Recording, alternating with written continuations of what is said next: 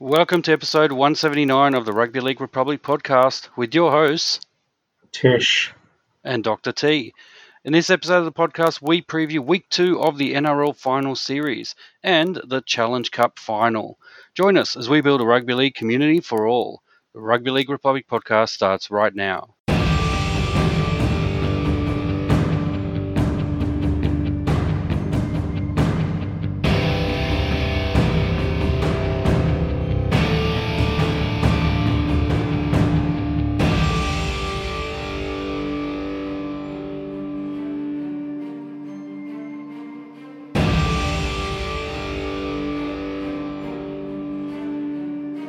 Alright, welcome to episode 179 of the Rugby League Republic podcast, where we aim to bring you the everyday fan's perspective on the greatest game of all, Rugby League. This is Rugby League for the people. I'm your co-host, Dr. T. Joining me is Tish. Tish, how you doing this week? Week 1 of the NRL final series is in the bag. Are you pumped now? Does it feel like an NRL final series? Oh, Dr. T, the feelings have come back. The feelings of excitement, the feelings of anticipation to work out who exactly are the Challenge Cup finalists going to be and who's going to take out the Challenge Cup for 2020. What an amazing set of finals that we've had. Leeds and Salford. Who would have thought? Oh wait, but in terms of the NRL, yeah, it was great. It was good. Lots of comeback victories. A few blowouts in the finals. Is that expected in the eight-man system, eight-team system, I should say? That every year we should expect a landslide victory from one of the teams. Like last year was Brisbane and Parramatta. Now it's this year was Rabbitohs and Knights.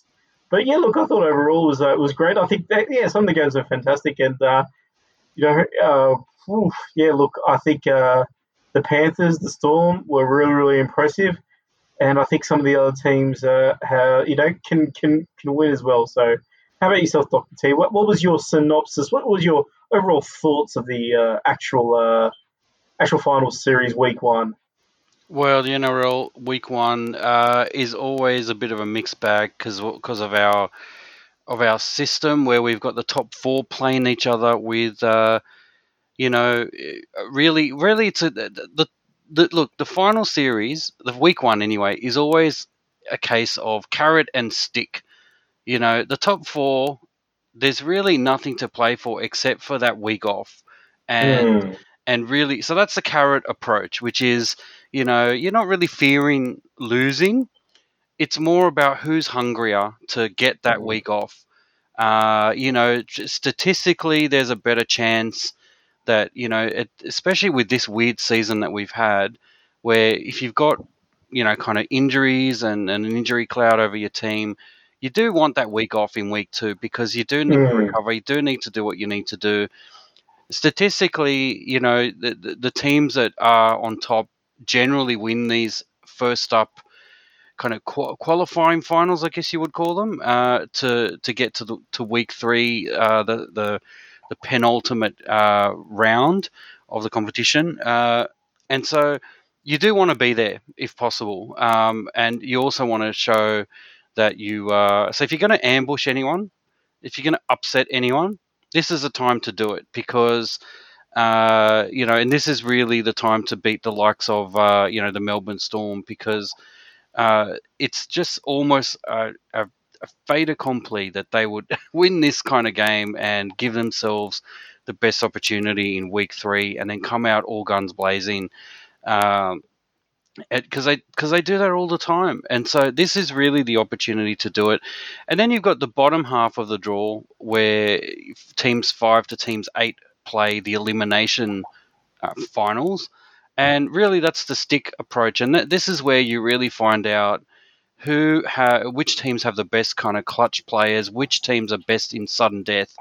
This is the opportunity for some of those teams to kind of really show the rest of the competition, especially the losers of the top 4 games, that they've got teams breathing down their neck and they really need to kind of step up their game. So really, this is also the opportunity to sort of not just defeat your opponent, but really show that you belong in that top six. And so, with that in mind, let's launch into what happened in round one of an unprecedented year of NRL, COVID affected NRL. Shall we get into the first of the six tackles? Yeah, let's do it. All right, here we go. Tackle number one.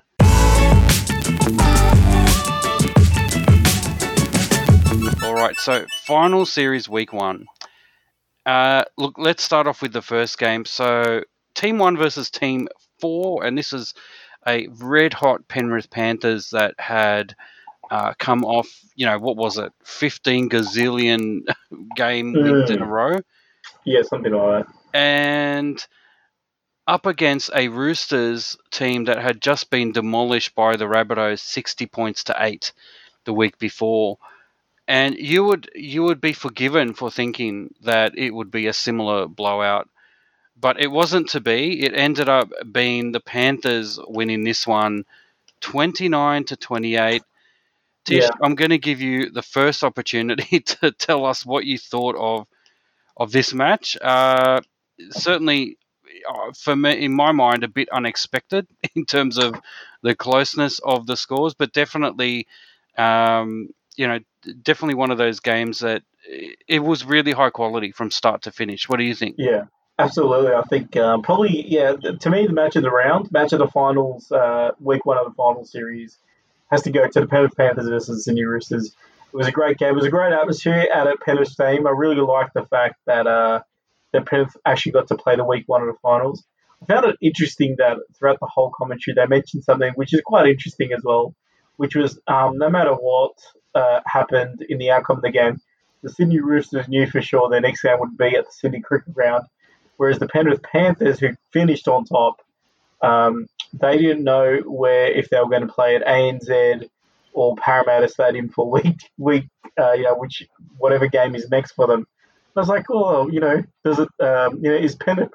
I thought, Panther Stadium was like a right venue for week one, and I think it could be a good venue for week two and week three and onwards. But anyway, that's beside the point. The actual game itself was fantastic. The Roosters started off, I think they led 10-0. They might have even led a bit more than that, maybe 12-0 actually, I think, within the first sort of 10, 15 minutes of the game. And, they were certainly on top of the Panthers, and it looked kind of ominous for the Panthers. But then suddenly they clicked into gear, scored some great tries, got a bit of ball, and they were on fire. And then they led, right up until the end, and then they got a comfortable lead. I think they were leading, and then Cleary had kicked the field goal, but then miraculously with 1 minute to go, the Roosters then scored a try, and it gave themselves a bit of an opportunity to try and at least level it or try and win it out with a try at the final play. But then, when you've only got like less than a minute to go, that's when the championship hour comes through, and probably a bit disappointing from a Luke Keary Flanagan point of view, Kyle Flanagan, because neither of the halves were able to step up right at the last minute to send this into overtime or whatever the chances are. So look, a really great effort from Penrith, and I've got to say my standout was not necessarily Nathan Cleary, but more his halves partner in Jerome Luai. I think this was the coming out party for Luai. He was absolutely sensational. If you look at all the tries that Penrith scored, his hand was on every single one of them. A bit like Cody Walker is for the Panthers at the moment. He's kind of the less dominant half, but the one that comes up with the really creative plays to send their team to victory. So, look, well done to Penrith, and it kind of showed why they're the team to beat at the moment, why they finished so well. And they get 1 week off, which is a huge advantage now. So, a chance to rest players and so forth. And looking for the Roosters, they got slaughtered last week. They lost very narrowly this week. I don't know how next week's going to look for them, but we can talk about that a bit later. Your thoughts, Dr. C? Yeah, I think you summarised it really well there. I think, let's not forget, if you look at the stats, Nathan Cleary got a hat trick. Like that's pretty good for his first kind of.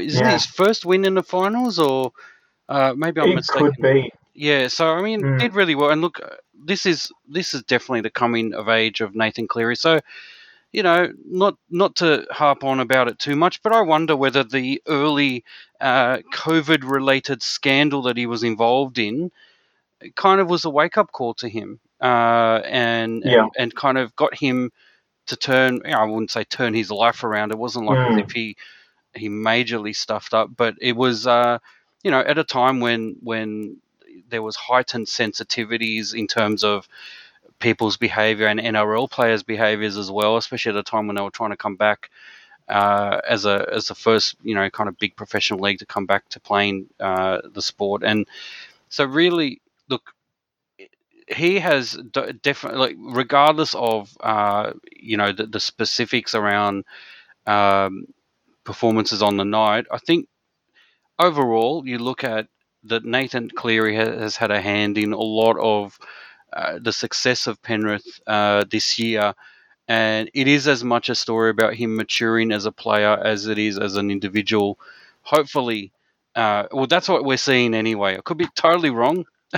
He could be totally an immature jerk off the field. I don't know, but it certainly doesn't look like that. And with a dad like Ivan, you would think that mm, it's sort of as his coach, no less than that, uh, yeah. he would have had some very difficult conversations with him about what he needs to do to get on with the job of focusing and really growing up as a man. And look, it looks like something sparked within them, and then all of a sudden they've gone on an almost unbeaten streak since the return of from COVID, and so or from the COVID shutdown. So look, Penrith, well done.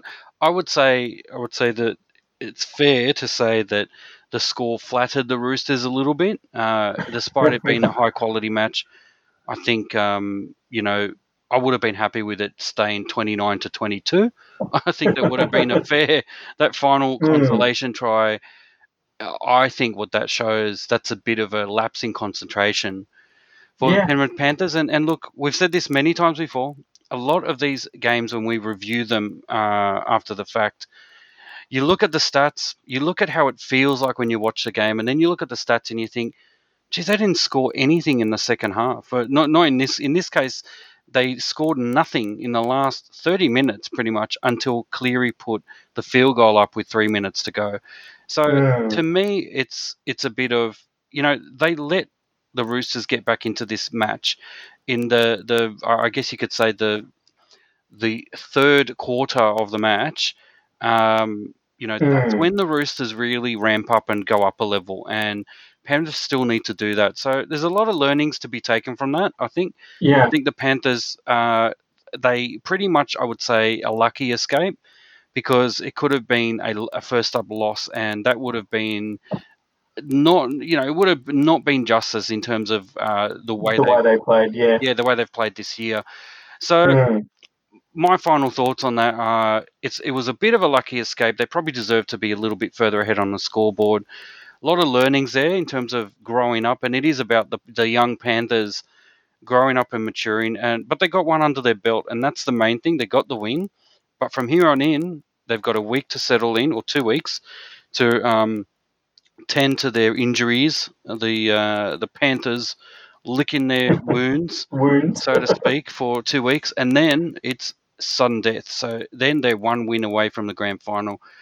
I think that's when we'll see what they're really made of because the whole ball game changes. There's pressure abounds, Mm, and it's all about that final. Again, it's not so much fear of losing, fear of choking, because to them they've already got that first up win. It's not they're not going to go out in straight sets.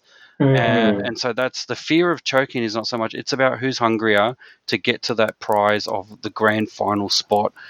And depending on who they're up against, and I believe and we'll talk about it later, I believe they'll be up against one of the other two Sydney teams that are in it, which will be either the Eels or the Rabbitohs. So that's going to be either a blockbuster Western Sydney showdown or a blockbuster showdown, regardless with the Rabbitohs. So that's game one. That's a bit of a long one, but it was probably deserved a bit of a longer description because I think it was, as you said, very high quality.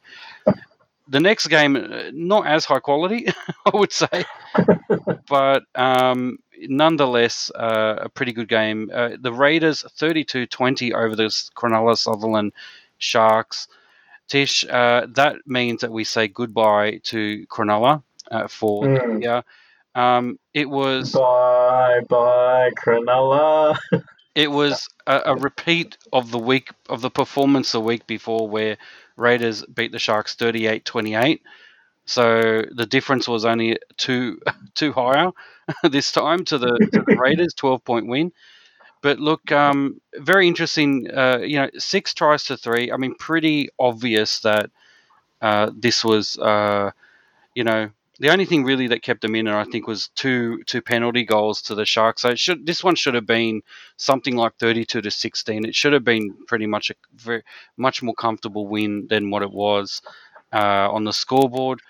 But again, the key players here, you see Jack Whiten always trying to spark something. You did get a consolation try at the end there to Katoa to the Sharks, but really, the Sharks have been rudderless since Sean Johnson has been knocked out with injury.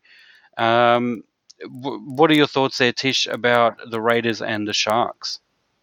Yeah, well, look, I believe the Raiders sort of skipped out to a bit of a lead in this game, and then the Raiders, sorry, the Sharks sort of came back here and there, and it was yeah, look, a very interesting contest to say the least, sort of thing, just the way it all sort of panned out for them. And yeah, and I think to be honest, like they sort of scored 2 tries and then one at the end. And I think the Raiders, yeah, Whiten stood out.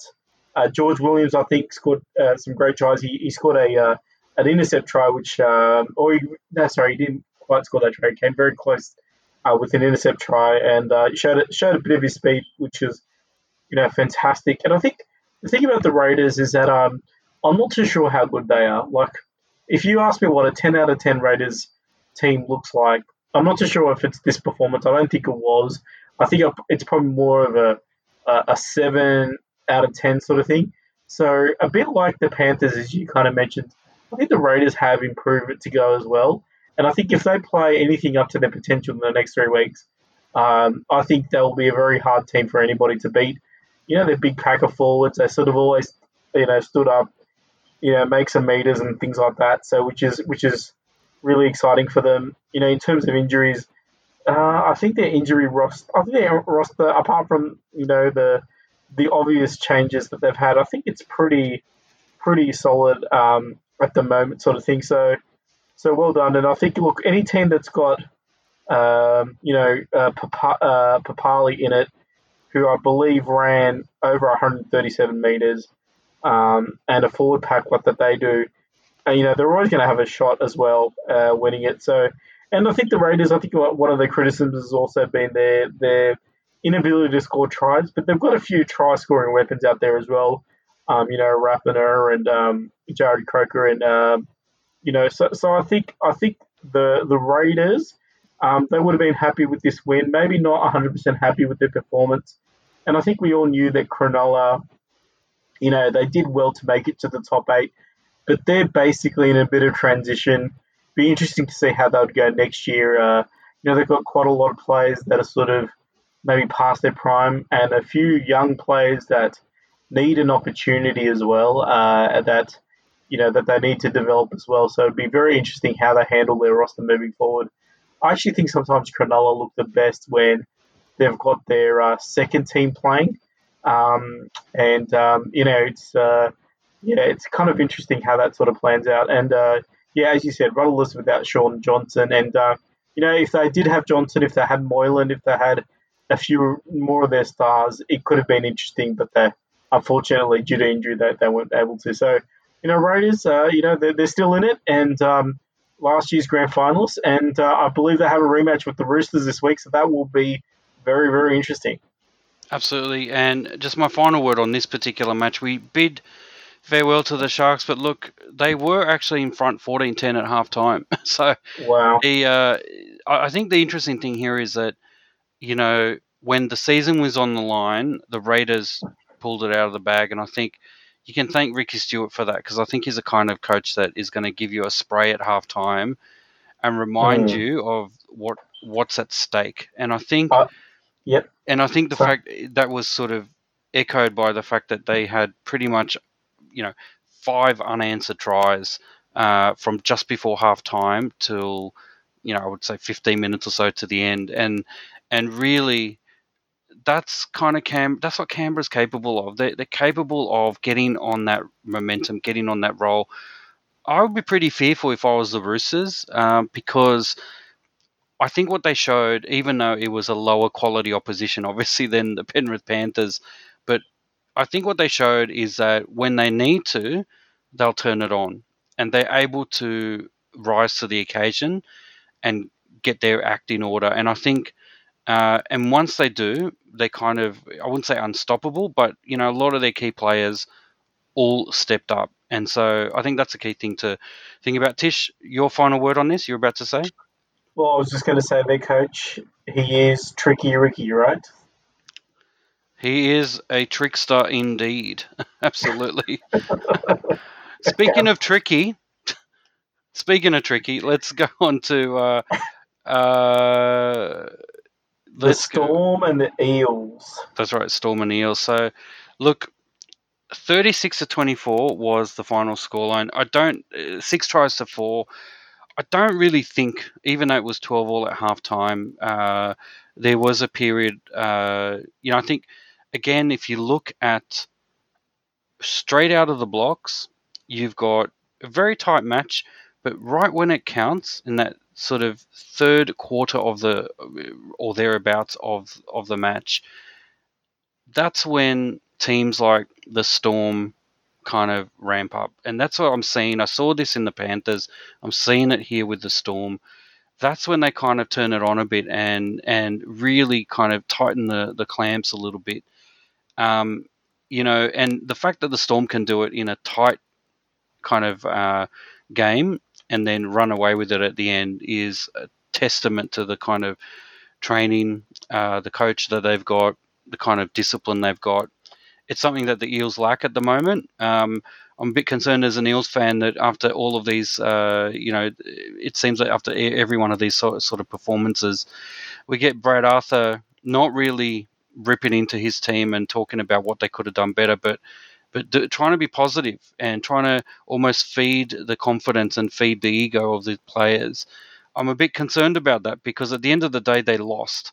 And they lost by 12 points to a Melbourne Storm that was absolutely beatable. I mean, they were close. It was 12 all at halftime. There is almost no reason why they should have lost their bundle in that second half, but they did. And so I think that's something that Eels fans are kind of sick of seeing, and they want to see something a little bit more from their team, not just to say good effort. It's not enough to at this level to just hang your hat on effort. I think um, they need a bit of a killer instinct. That's what they need.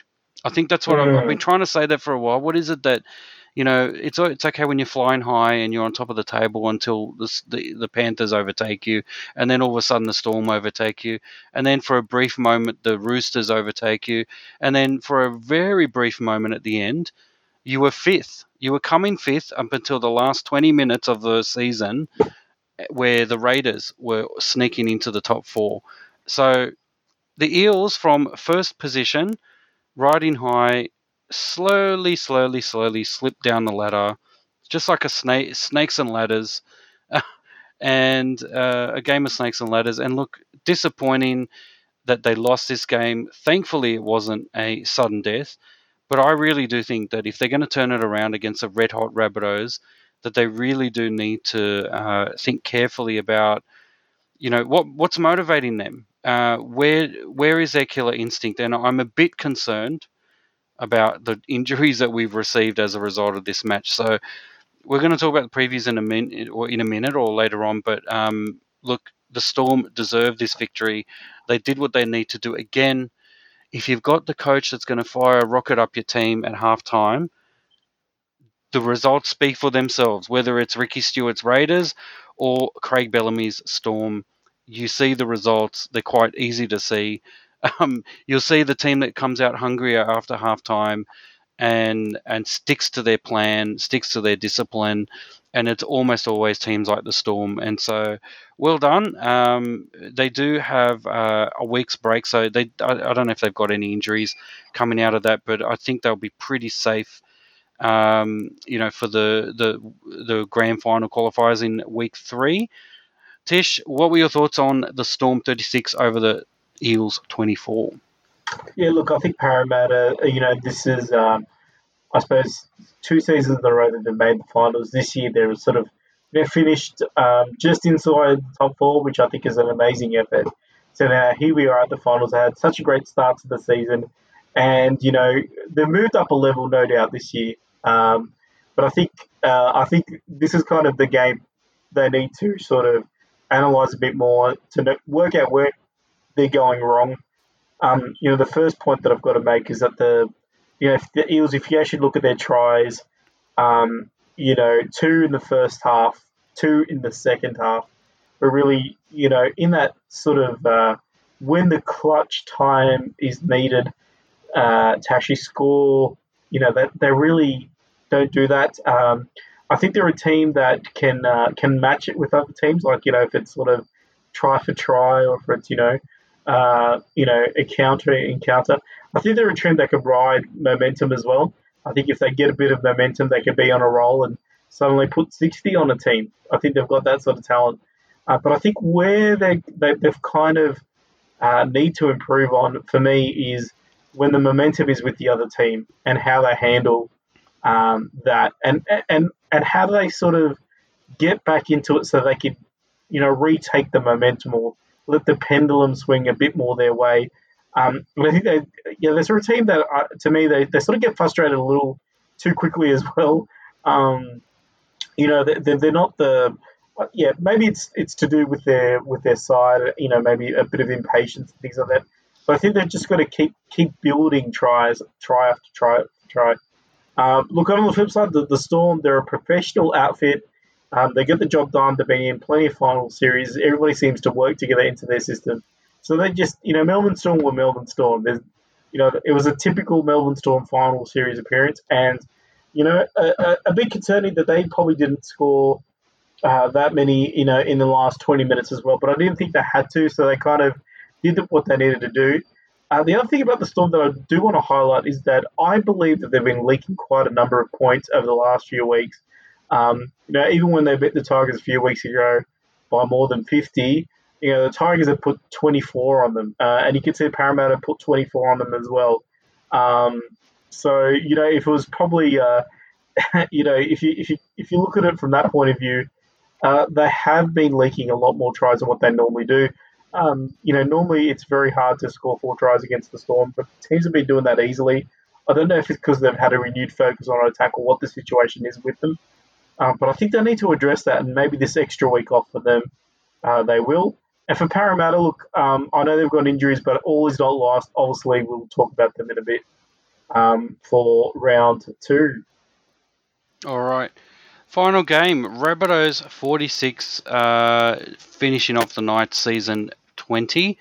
It was a close one. It was at halftime. It was 20 points to 14, and just like I said before, the Rabbitohs then came out all guns blazing in the second half.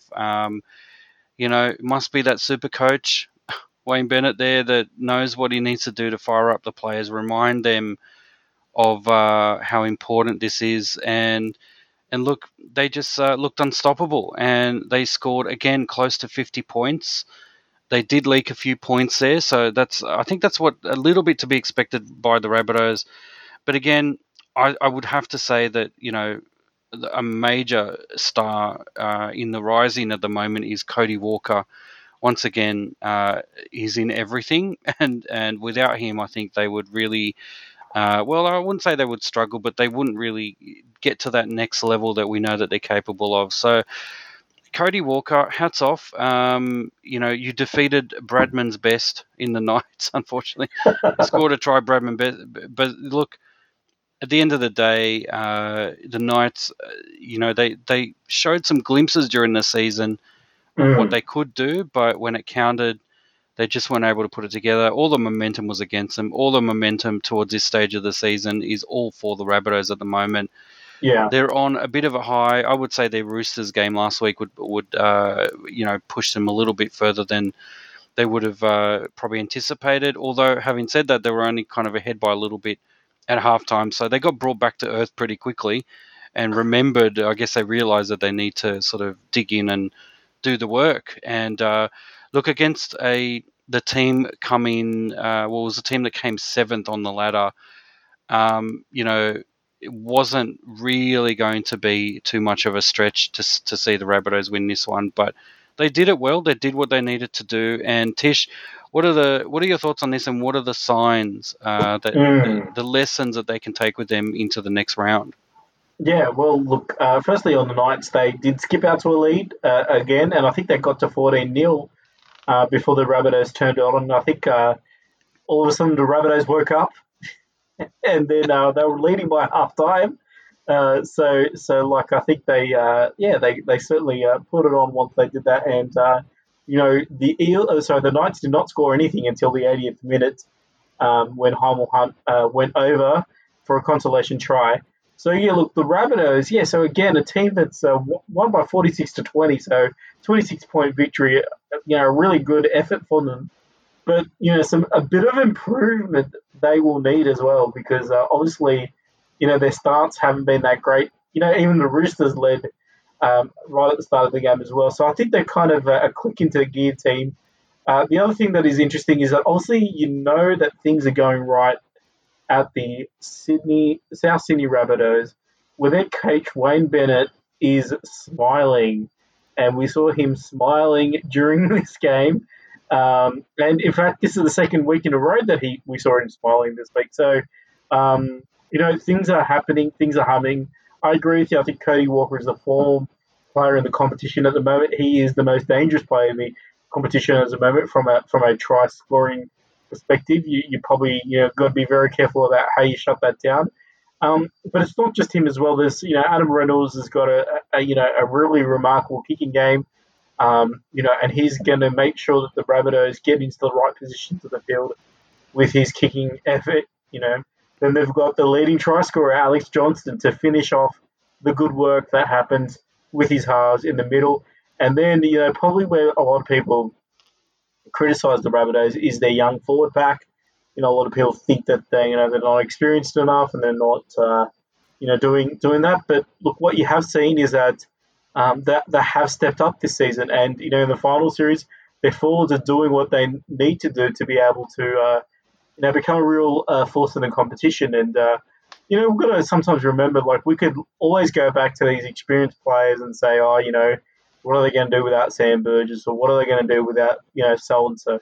But I think this is a real opportunity for these young South Sydney Rabbitohs forwards to actually show the NRL what they have and what they've got. And you become a great player by beating great teams and beating great players. And they outmuscled the incumbent, Clemmer and Saifidi and, New South Wales forward pack. Let's not take that away from them. From a Newcastle point of view, they've got a roster that should do better, I believe, based on, the signings and everything. And look, this year they finally made it to the finals after such a development. But it was a little disappointing to see how they actually finished up this season, I've got to say. There is probably still more, they're probably lacking an extra half in a way, like, maybe it's a dummy half or a better option for Mitchell Pearce at 5'8", because they just don't seem, a bit like the Eels, but maybe at a bit more of a low level as well. They don't seem to be able to arrest momentum back once they've handed it over to their opposition. And at halftime, there was a different tactic with their coach Adam O'Brien. He did try and stir them up. He was sort of turning his back to them and then turning around and getting very animated. And we actually saw, we talked about Wayne Bennett smiling. We saw, Adam O'Brien sort of dancing, I think it was. I don't know what it was. And still Trent Robinson, of course, getting very passionate. And this is the reason why the Melbourne Storm have been so strong is that you saw Craig Bellamy getting angry at his players for winning. I think that's the type of coach you need in the NRL. Just somebody that doesn't celebrate anything. What do you think, Dr. D? Yeah, I mean, look, that can be a recipe for disaster in some hands. Yeah, that's true as well. But if you listen to what I said earlier, you contrast it with what some of us cynical Eels fans have been seeing from Brad Arthur, and there's a bit of a red flag there, where he's just not the type of person to. He looks cranky, but he's not the type of person to kind of really sort of seemingly be honest about what the team needs to do. Like very often he's been saying, and I think I've mentioned this many times in the podcast in the past, especially this year. When things aren't going quite right, he seems to come out with, "Don't know what's going on. I don't know what like it's almost like he has no idea what he needs to do." And that's a bit of a concern. Whereas what you want is a coach that sort of says, "I know what we need to do. We just need to get discipline and focus on this." And, because even if he's wrong, at least he sounds right. He sounds confident. And at least you've got something to go on. I mean, at the very least, if you start saying things like, "I don't know what went wrong," it sounds like you don't even want to stick to the basics. Like, at the very least, Bellamy gets the reason why his team is clinical is he gets his team to stick to the basics and realize that, look, you know, even if he feels like, in private, behind closed doors, he's got his secret idea about why his team, his team needs to do to improve. At least publicly, he can say, "We need to complete our sets. We need to do this. We need to do that." It's very clear. There's no mucking around, and at least you know that even if he's got other things up his sleeve, at least what he's saying publicly is still right. That they need to work harder, basically. And so I think this is the thing. Just to sum up, the week one of the finals, I think the teams that didn't quite make it in that first round, well, those who are still surviving, I mean, like the Eels and the Roosters, they've got a bit of a back to the drawing board type situation at the moment. And it's not that they can't do it, but I think they just need to really get back to, in the Roosters' case, get back to what got them the success in the first place. Let's not forget they are the two-time champions going for a three-peat. This is a once-in-a-generation type team, and they don't really look like they're setting the world on fire. And they almost pulled out a miracle upset ambush win against the Panthers. And to me, that would have been the opportunity to do it, but they didn't because they've had quite a few injuries and all sorts of things going on, and they haven't really been doing their best. So, look, let's leave it there because we are going to talk about round 2 or week 2 of the final. So, shall we get into tackle number 2? Let's do it. All right, tackle number 2, Roosters versus Raiders is the first match. I believe it is on the Friday the 9th of October. It's it's one of those Friday night football games. This will be a cracker because it is, even though it's 4th versus 5th in terms of the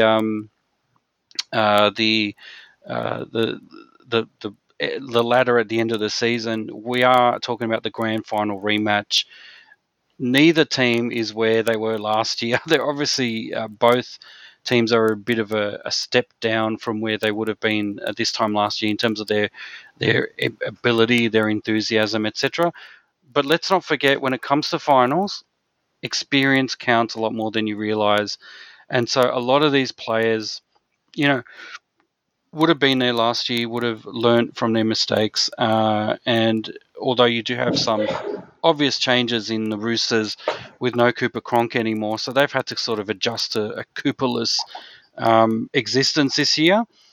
But, they've still got their main players. In fact, this week they're going to have the return of, who are they going to have? Daniel Fafita is coming back, Lachlan Lamb, and I guess Sonny Bill as well is coming in this week. So look who else have they got. They've got James Tedesco. They've got the Morris twins are going to be there. Luke Keary, Kyle Flanagan.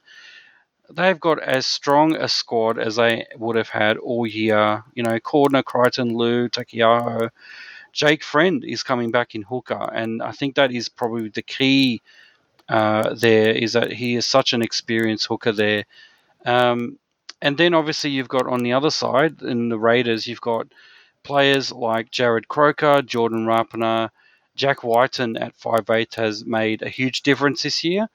At 5'8", we've got Papali in the front, John Bateman, Elliot Whitehead.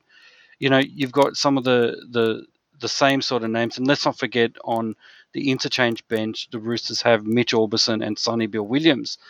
So look, all in all, I was more impressed with what the Roosters did in week one than what the Raiders did.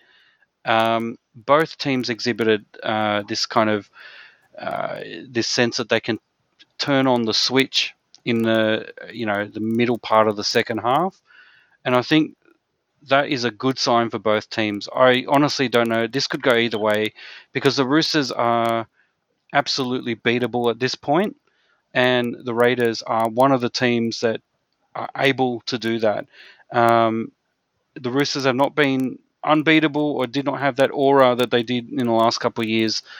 So the paradigm has changed a little bit. The Panthers have won the minor premiership, one of the first non-Storm and non-Roosters team to have won it for a long, long time. So Roosters would be likely to be favourites. I think they're favourites with the bookies by quite a bit, but don't discount the Raiders. I think the Raiders are possibly with a chance, a very good chance. I think, even though they're playing at the Sydney Cricket Ground on Friday, I think it'll be a pretty good day, pretty good, bit dewy in that kind of ground, and so that could favour the Raiders a little bit. It could slow down the play a little bit, but Tish, look, I think the Roosters will win this one, but I wouldn't be surprised if the Raiders did. This will be a lot closer than what the bookies are predicting, I think. Tish, what are your thoughts? Yeah, look, I think it's quite an exciting fixture, this one, because it is, as we talked about, the grand final replay of last year. And, so if I make the case for the Roosters, obviously, the fact that they're back to back winners, and three-time grand finals, let's not forget that they were also, they lost to the Storm on the previous grand final as well. Did they? Maybe I might be wrong there. But anyway, but look, that's they're sort of they know how to get the job done, and they've got a roster that's done it before. And look, despite their poor performances over the last few weeks, they've got so much class in their team that you wouldn't expect them to have, three bad games in a row, shall we say? Three losses for this Roosters squad in a row would be pretty rare, I've got to say. So, yes, I know it's been a long season. I know that we're in unusual circumstances, but it is a mammoth task to keep on beating this team. So they will be better, and I think will be stronger than what they were against the Panthers.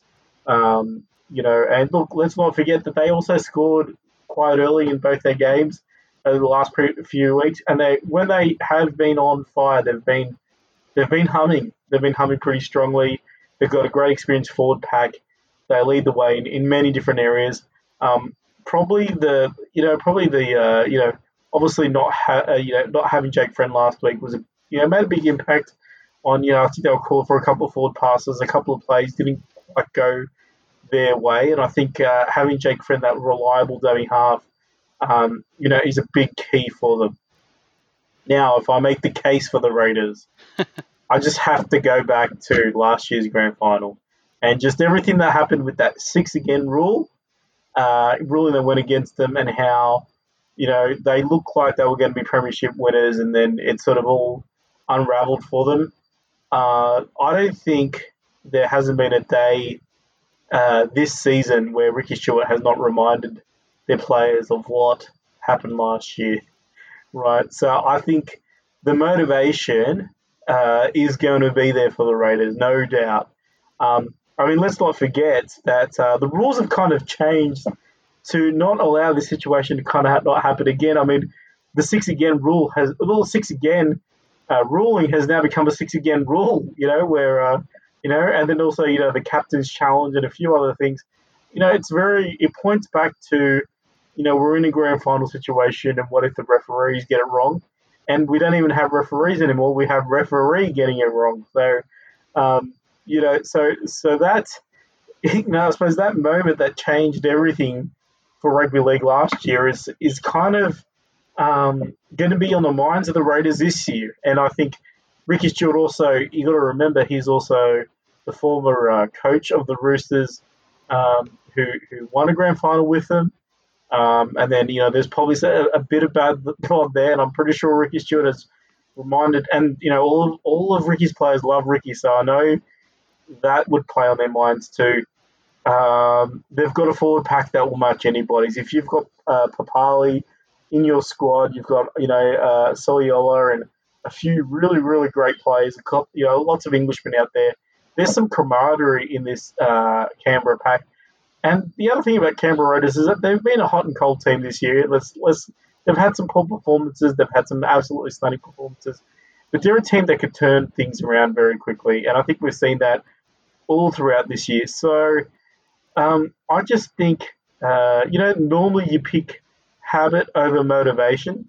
But I just think I think these two teams are on a level playing field at the moment. And I think the extra motivation that the Raiders have in beating the Roosters over what the Roosters might have of just avenging last week. Well, the Raiders are avenging something that's defined them over a year. So I think that in a way is going to give Canberra just a bit more extra sting in their tackles, a bit more extra oomph in their attack sort of thing.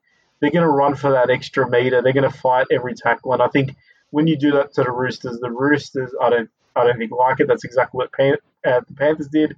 And as a result, I think Canberra is going to do what I'd say is the impossible, and that's beat the Roosters 3 in a row, back to back to back. Oh, the irony, it's great. All right.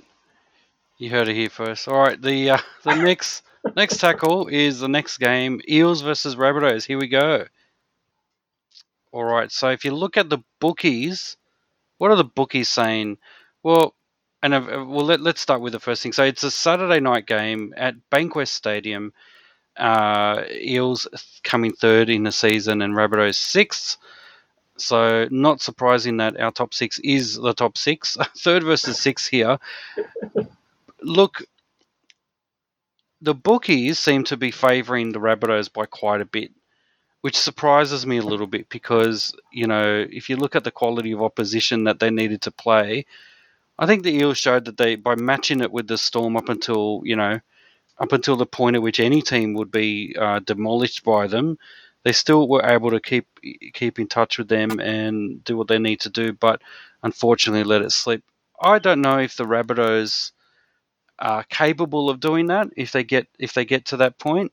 I think they, with the exception of last week, again a huge anomaly against the Roosters.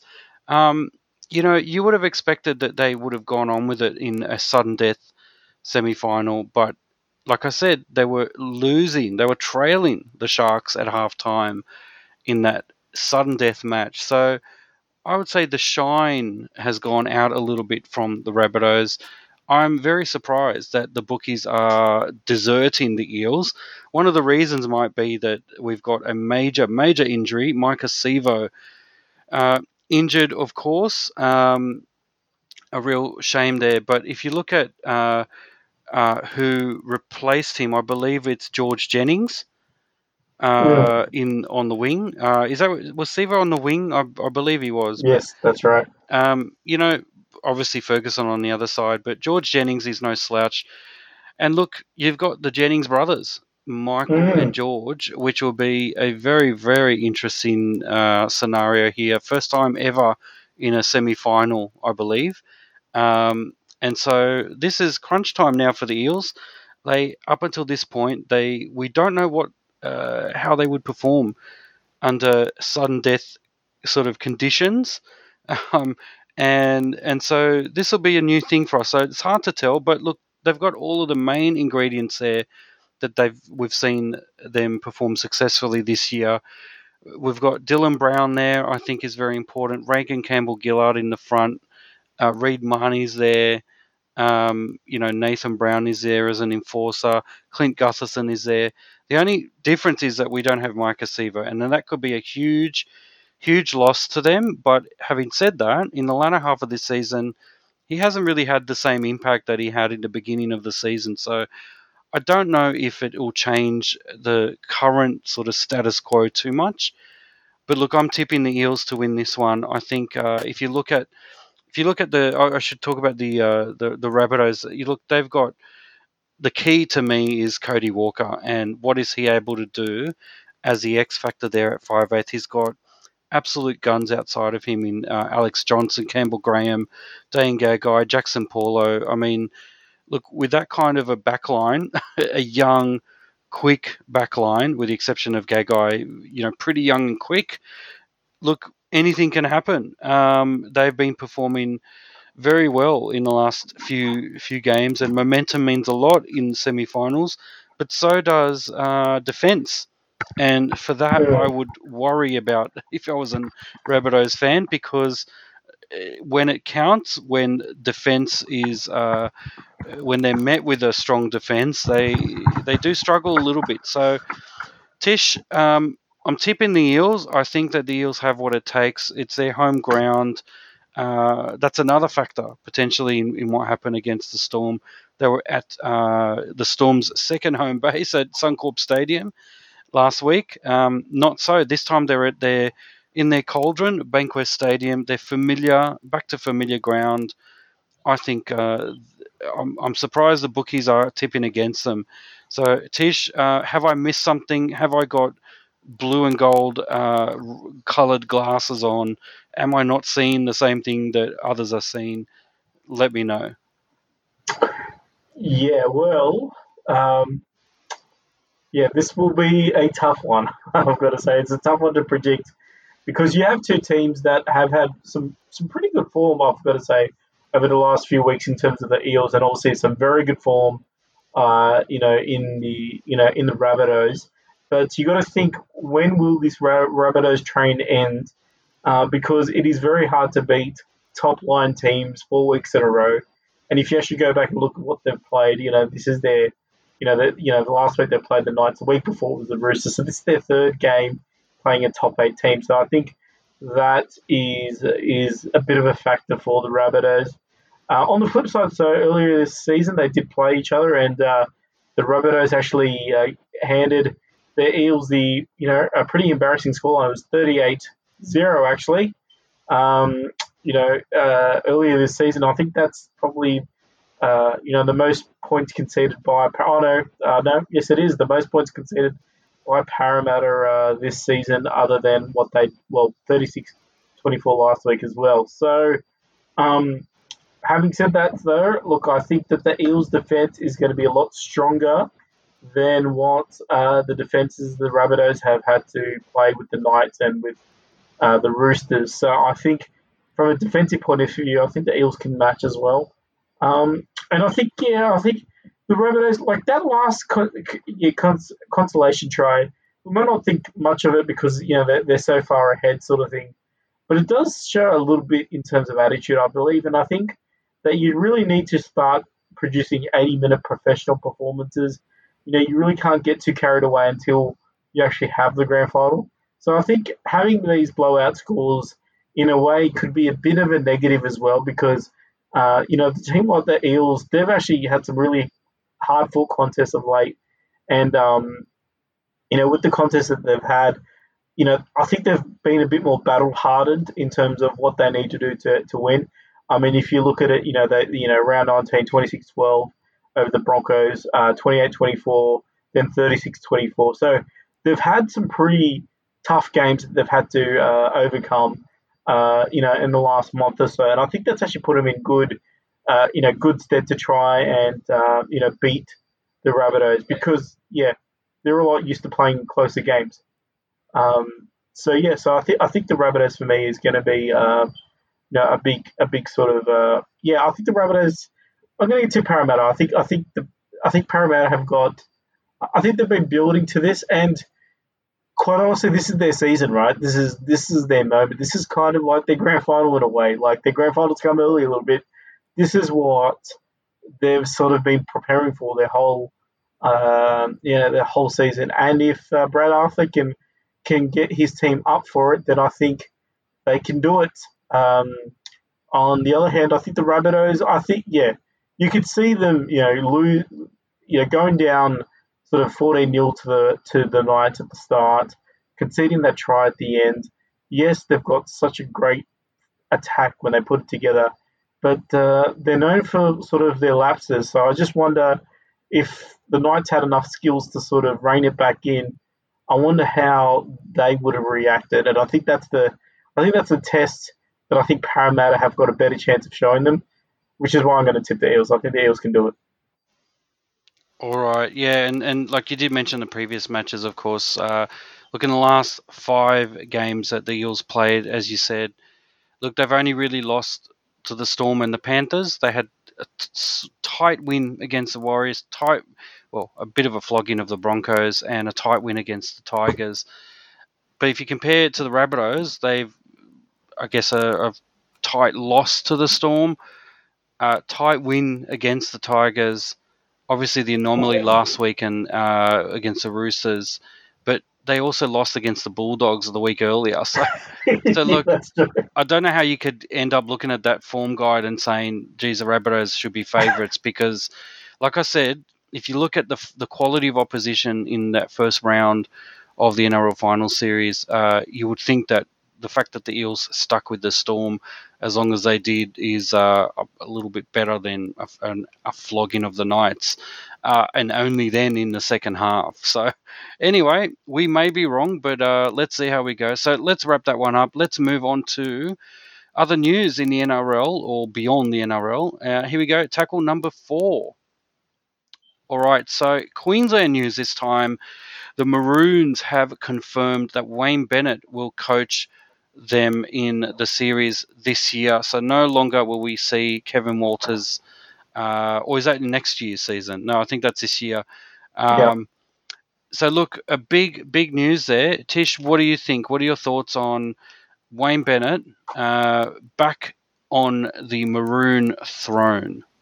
Yeah, well, look, to be honest, I think this is a poor. Okay, my whole thing with Queensland is that Queensland tend to win these series when nobody expects them to win. And at the moment, all the news media has been about how good New South Wales are and how lack of options Queensland have, how none of their teams made the top 8, and they've got injury scares left, right, and centre, and they might need to pick Greg Inglis, they might need to ask Cameron Smith to come back from Origin retirement, they might need to do this, they might need to do that, and it's kind of been a bit sort of all Blues talk.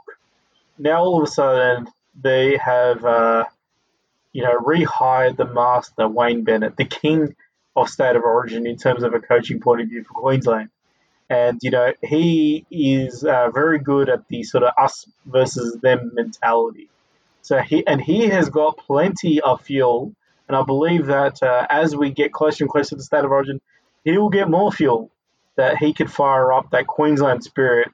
Um, and that is a bit of a dangerous line because we don't want that Queensland spirit because that Queensland spirit normally means disaster in the last minute. So I think it's a great appointment for New South Wales. I think it makes sense that Kevin Walters, even though he probably was reluctant to do so, probably needed to step aside to focus on the Broncos because, that's a club that needs, a lot of sorting out. Not even Curry, what's her name? Marie Kondo can sort out that mess. But with Wayne Bennett, I think it's the right appointment. He wants to be it. Apparently, he had a really good presentation for them as well. So we'll see how they go. But I think it's danger sign just how sort of confident the Blues are at the moment. I don't think they need to be that because Queensland is still going to have quite a lot of class in their team, and they're going to have a team that can beat New South Wales for sure. Tish, look, normally I'd say, yep, this is exciting news. This could be the year that Queensland ambushes New South Wales and turns the tide back again in their favour. But then I look at the pure stats and the numbers, and look, the last time Wayne Bennett coached the Maroons, he was 53 years old, and that was in 2003. He is now 70 years old Wow. in 2020. He hasn't coached them for 17 years. Wow. Look, there's two ways to look at this, Tish. One way is, look, you're talking about the Queensland spirit. Look, nothing, those of us spirit connoisseurs know that spirit tastes better with age. If you age in the right sort of Wayne Bennett oak barrel, your whiskey really does age after 17 years, just to the point where it's nicely distilled, nicely. It's very very good, full of flavour, and nice and smooth. Unfortunately, this isn't about about whiskey. This is about rugby league, and this is about you know one of admitted, self-admitted, one of the toughest kind of coaching gigs is coaching in state of origin. Does he have what it takes physically after a long, weird season in COVID? Especially if the Rabbitohs either go all the way or go close to all the way. He will have been coaching a pretty long season, um, and then on top of that, has to fire up again for Queensland. So look, I wonder whether that is a smart move. You did say that he impressed the selectors by with his presentation. It's probably just as well he got his son-in-law to do the PowerPoint for him, because Mm. I don't think he would be as adept at these kind of elevator pitches as some of the younguns are, in terms of the new coaches coming through, the new coaching breed. He is a pretty much an old school coach. He's a people manager type coach. Um, Having said that, this could be a genius move, because Mm. if you're looking at how poorly performed the Queensland teams have been this year, Mm. most of the squad will have not tasted much success this year. You obviously will have players from the Storm, etc., and others that have been there and can mentor them, even if they're not actually on the field. There's plenty of mentors, and the strength of that Queensland kind of mentoring and spirit, the Mm. old the old guard, the old boys, is definitely very strong with Queensland, much more so than New South Wales. And so it could be that all they need him to do is to come in and provide that inspiration to the young players, to remind them, maybe they need a bit of discipline that they haven't been getting in the NRL, and maybe it just needs a bit of a push, bit of a old boys guard to come in and sort of remind them what they're playing for.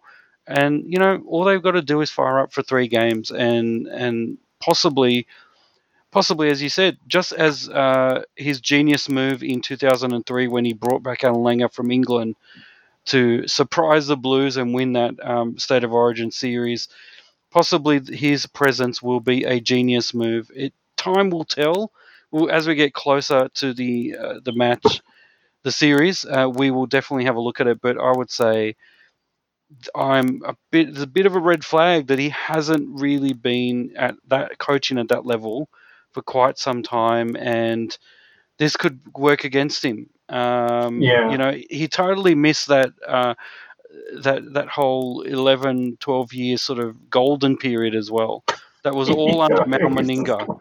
So that's true. Who, by the way, is Australian Australian coach and applied for this role as well, which I very found interesting. no conflict of interest there, right? No, that's probably why. Well, it's probably why they decided against him. So, Yeah. look, Look, I've got to say this, Doctor T. You've got to remember our training, right? When Frodo needed a guide, who did the Fellowship of the Rings pick? They picked Gandalf, right? The old man who knew the way. When Harry Potter needed guidance, Professor Dumbledore was there the whole way. When the Karate Kid needed a mentor, Mr. Yamagaki, he was there to guide the way, right? What Hollywood has taught us, right? Like Doc, in Back to the Future, you know, like this, like Clint Eastwood, like Wayne Bennett himself in Gran Turismo. When the young men, when they're off their rails, when they need some guidance, when they need to find the way to victory, you got to rely on that old wizard coming back. And this is the role that Wayne Bennett is there. Even Luke Skywalker needed Obi-Wan Kenobi.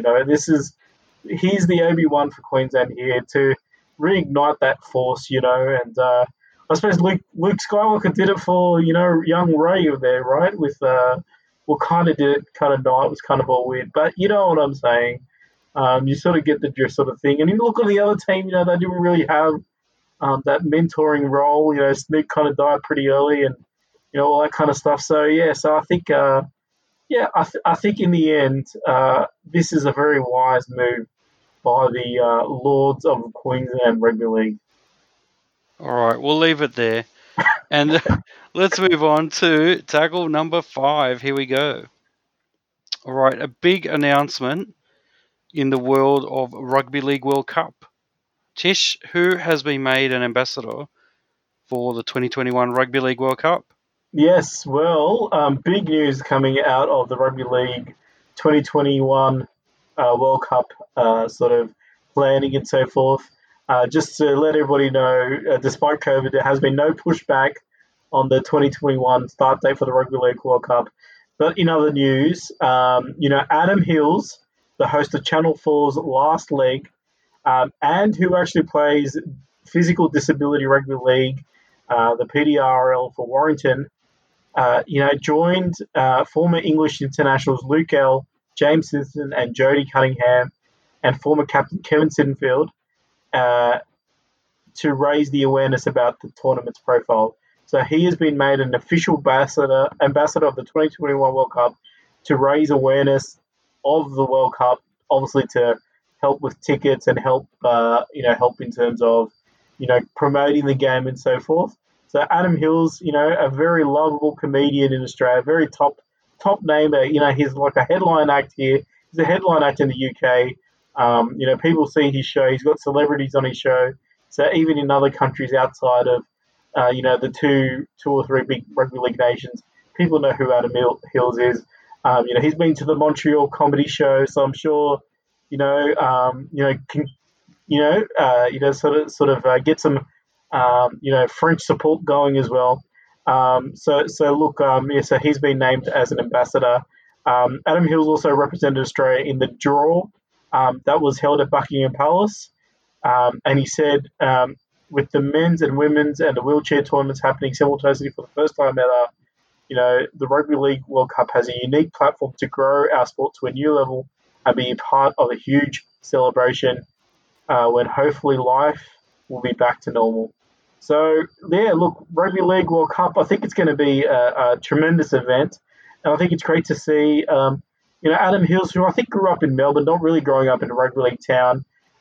He's got a pathway into playing rugby league, even despite his physical disability, and has grown to love the sport over in the UK.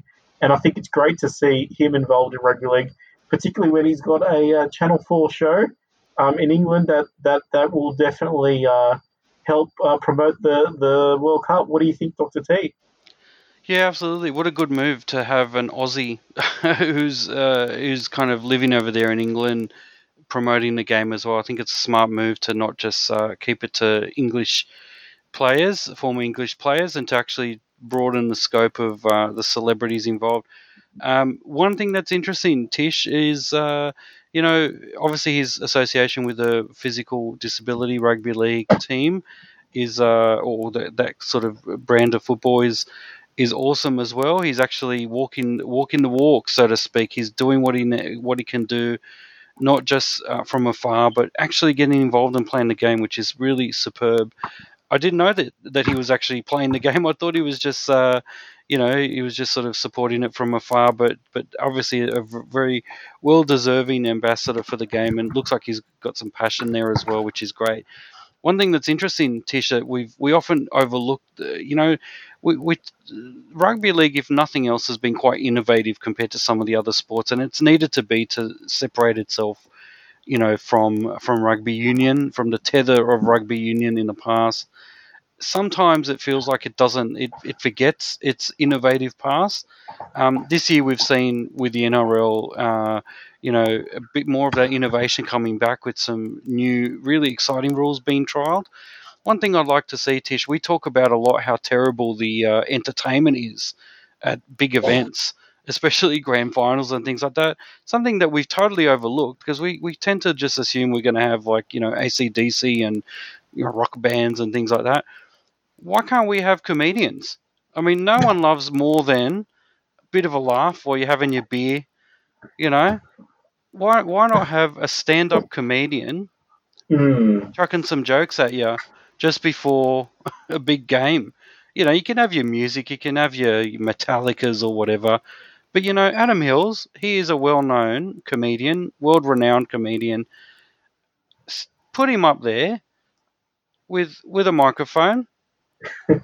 Get him to rip into the teams, have a bit of a laugh, get people really excited. This is something that I don't think I've ever seen at any kind of professional, kind of a sporting game. You see a Mm. lot in kind of, especially in some of the American sports. You got your cheerleaders, and you got, in rugby league, we've got with the Rabbitohs, the drums and all that kind of thing. You've got in other sports, you've got kind of acrobats.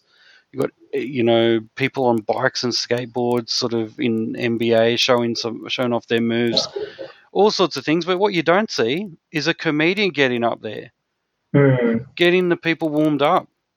And that's kind of what Mm. their role is. The main event is a sporting fixture.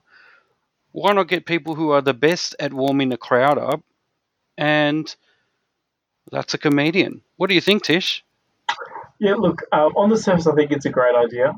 I think you have to read the audience because, certain rugby league crowds I've been to, with a bit of alcohol, some, taking care of kids, long day, sort of November, hot in the sun, just thinking about the grand final here.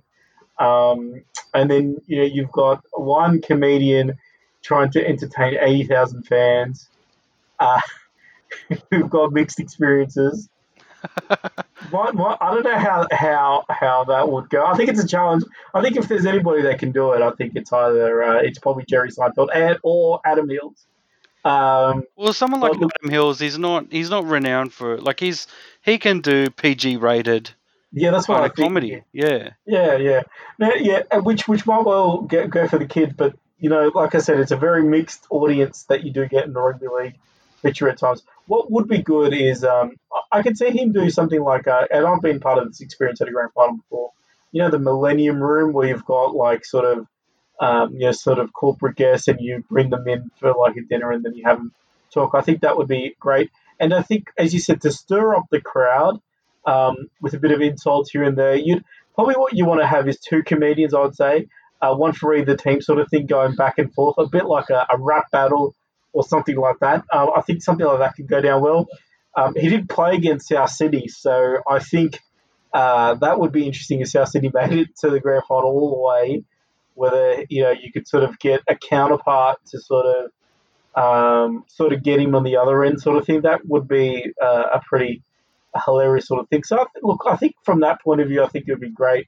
So yeah, look, it's an interesting idea. I think, as you said, right, rugby league it's best when it's innovative, and I think this could be part of the innovation that we could bring into the game, because I think pre-COVID, I think we were kind of a bit stagnant a bit with what we were doing. Now we've have an appetite to change things around, and I think it's all been proven as a success. So maybe this might be the next step. Is stand-up comedy and rugby league, stand-up league. All right, let's It could work on work. that a little bit. We'll work on that idea and get back to you. How about that? Yes. All right, let's get into our final tackle, and it is the Challenge Cup final preview. So here we go. All right, so last weekend we saw Salford uh, defeating Warrington, a late win over Warrington, which was 24-22 was the final score, and it's the first final that for 51 years that the Salford Red Devils have reached So well done to them for reaching their Challenge Cup final. And Leeds produced a wet weather masterclass against the Wigan Warriors, winning that game 26-12 in that semi-final. And basically, we will see the Leeds Rhinos and Salford Red Devils on October 17th. So it's a couple of weeks away, but we thought we'd do an early preview. Um, Obviously, at the traditional Wembley Stadium. Tish, I'm just going to go through some of some of the main players in each of the squads. Some of them will be familiar to us and to the listeners out there. Some of them not so much. So the key players here that some people will be familiar with in the Salford Red Devils are Krishnan Inu, who Wow. obviously used to play for the Eels almost a Sang lifetime that song, ago. Why Don't You Come Join My Party? Is that her? Him? Sorry. What's that? Sorry, Why Don't You Come Join My Party? Is that her? Him? Sorry. maybe. Look, maybe, and look, 2009. I think he was in the grand final for the Eels, so he's got some NRL grand final experience as well. We've got Lolohea as well there in 5'8". Who also got? We've got Joey Lussick of the Lussick family fame, obviously, and obviously Paulie is there as well.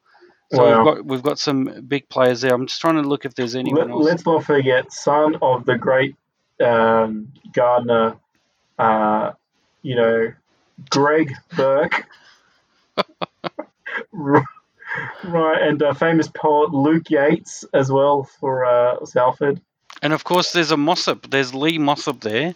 I have Yeah, no idea if he's at all a relation to the famous Rex Mossop, but you never know. But look, the yeah, key, and the, let's not forget, Mrs. Chamberlain's baby boy, Ed Chamberlain. oh my god, do not go there. Okay, Look, look, um, look, and so you've got some familiar players. I must admit not to knowing much about, but look, I think Lola here is the key here at 5'8".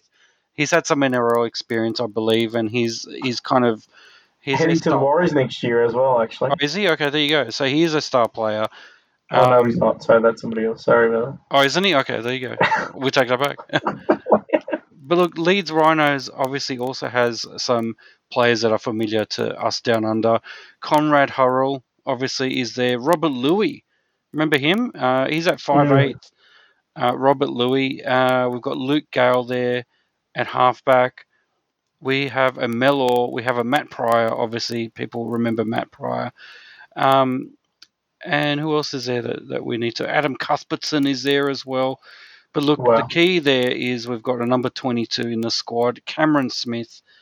Oh, my gosh. Probably no relation to Melbourne's Cameron Smith by the look of him. But look, you never know. But look, you can't go wrong with a Cameron Smith in your side. I think when it comes to finals football, when it comes to big clutch games, I don't know if he will have a role there at all. But look, I'm actually tipping Salford to win this one because I just think it's the kind of thing that, first time they've been in the finals for a whole two generations or if ever at all. And Mm. they have never tasted success at this level. So this is something that we really want to see. It's been that kind of a year, Tish, that I think it would be fitting for a team that is this team still owned by Marwan Kukash? Remember him? Is it? Does he Yes. still? He still owns this team. So in the year that uh, the the demigod of PVL has taken over the the NRL decision making, what would be more fitting than the absolute driving force behind innovation in the UK, Marwan Kukash, has been. We've been talking about some of his ideas for many of our podcasts in the past. Would be so fitting if they win this one, just to sort of cap off the year that was. Tish, that's my hot tip. The Salford Red Devils to win this one. It'll be a tight one, no doubt, but I think the motivation of the owner will be enough to get them over the line. What do you think there, Tish? Yeah, well, look, I think this is kind of a very interesting sort of situation. I think, look, I am wanting Salford to win this.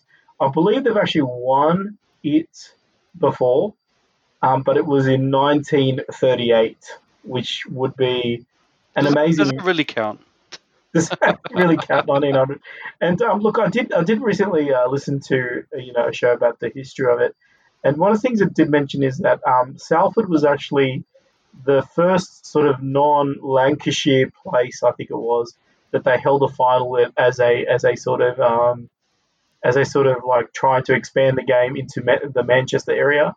I think Salford's kind of in that sort of near Manchester anyway, so they got to Salford. So that expansion policy of 1901 has finally brought through in 2020.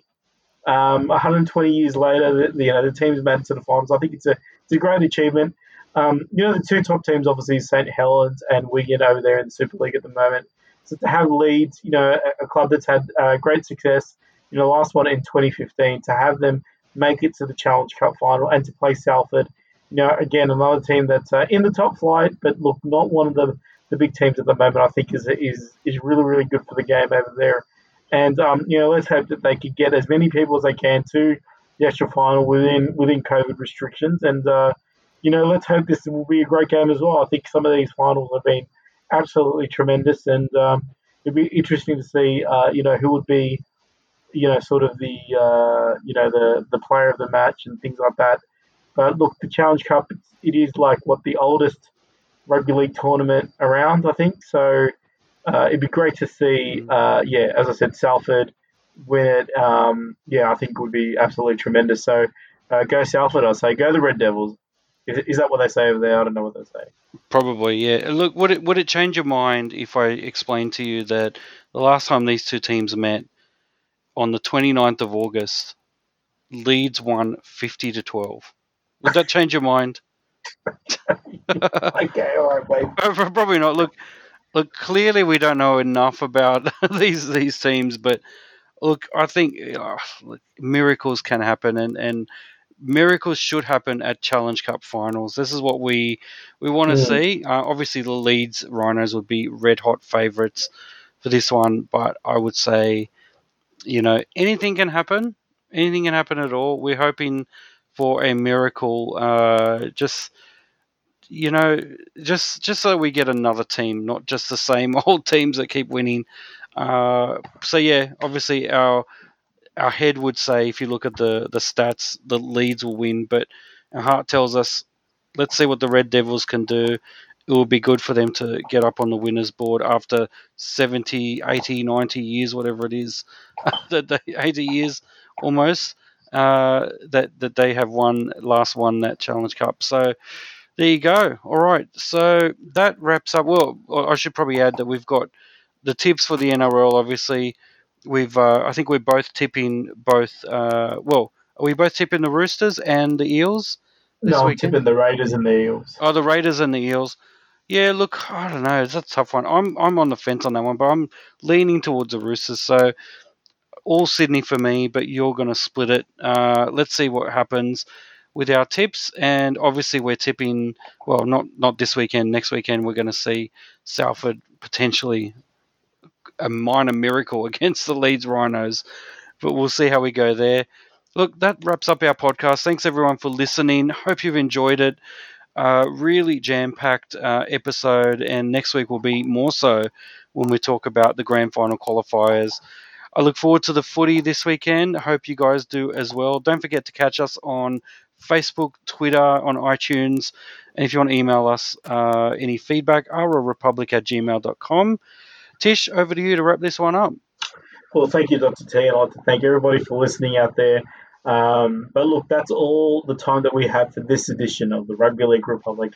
We are your hosts, Tish and Dr. T. Join us next time on the Rugby League Republic. Bye for now.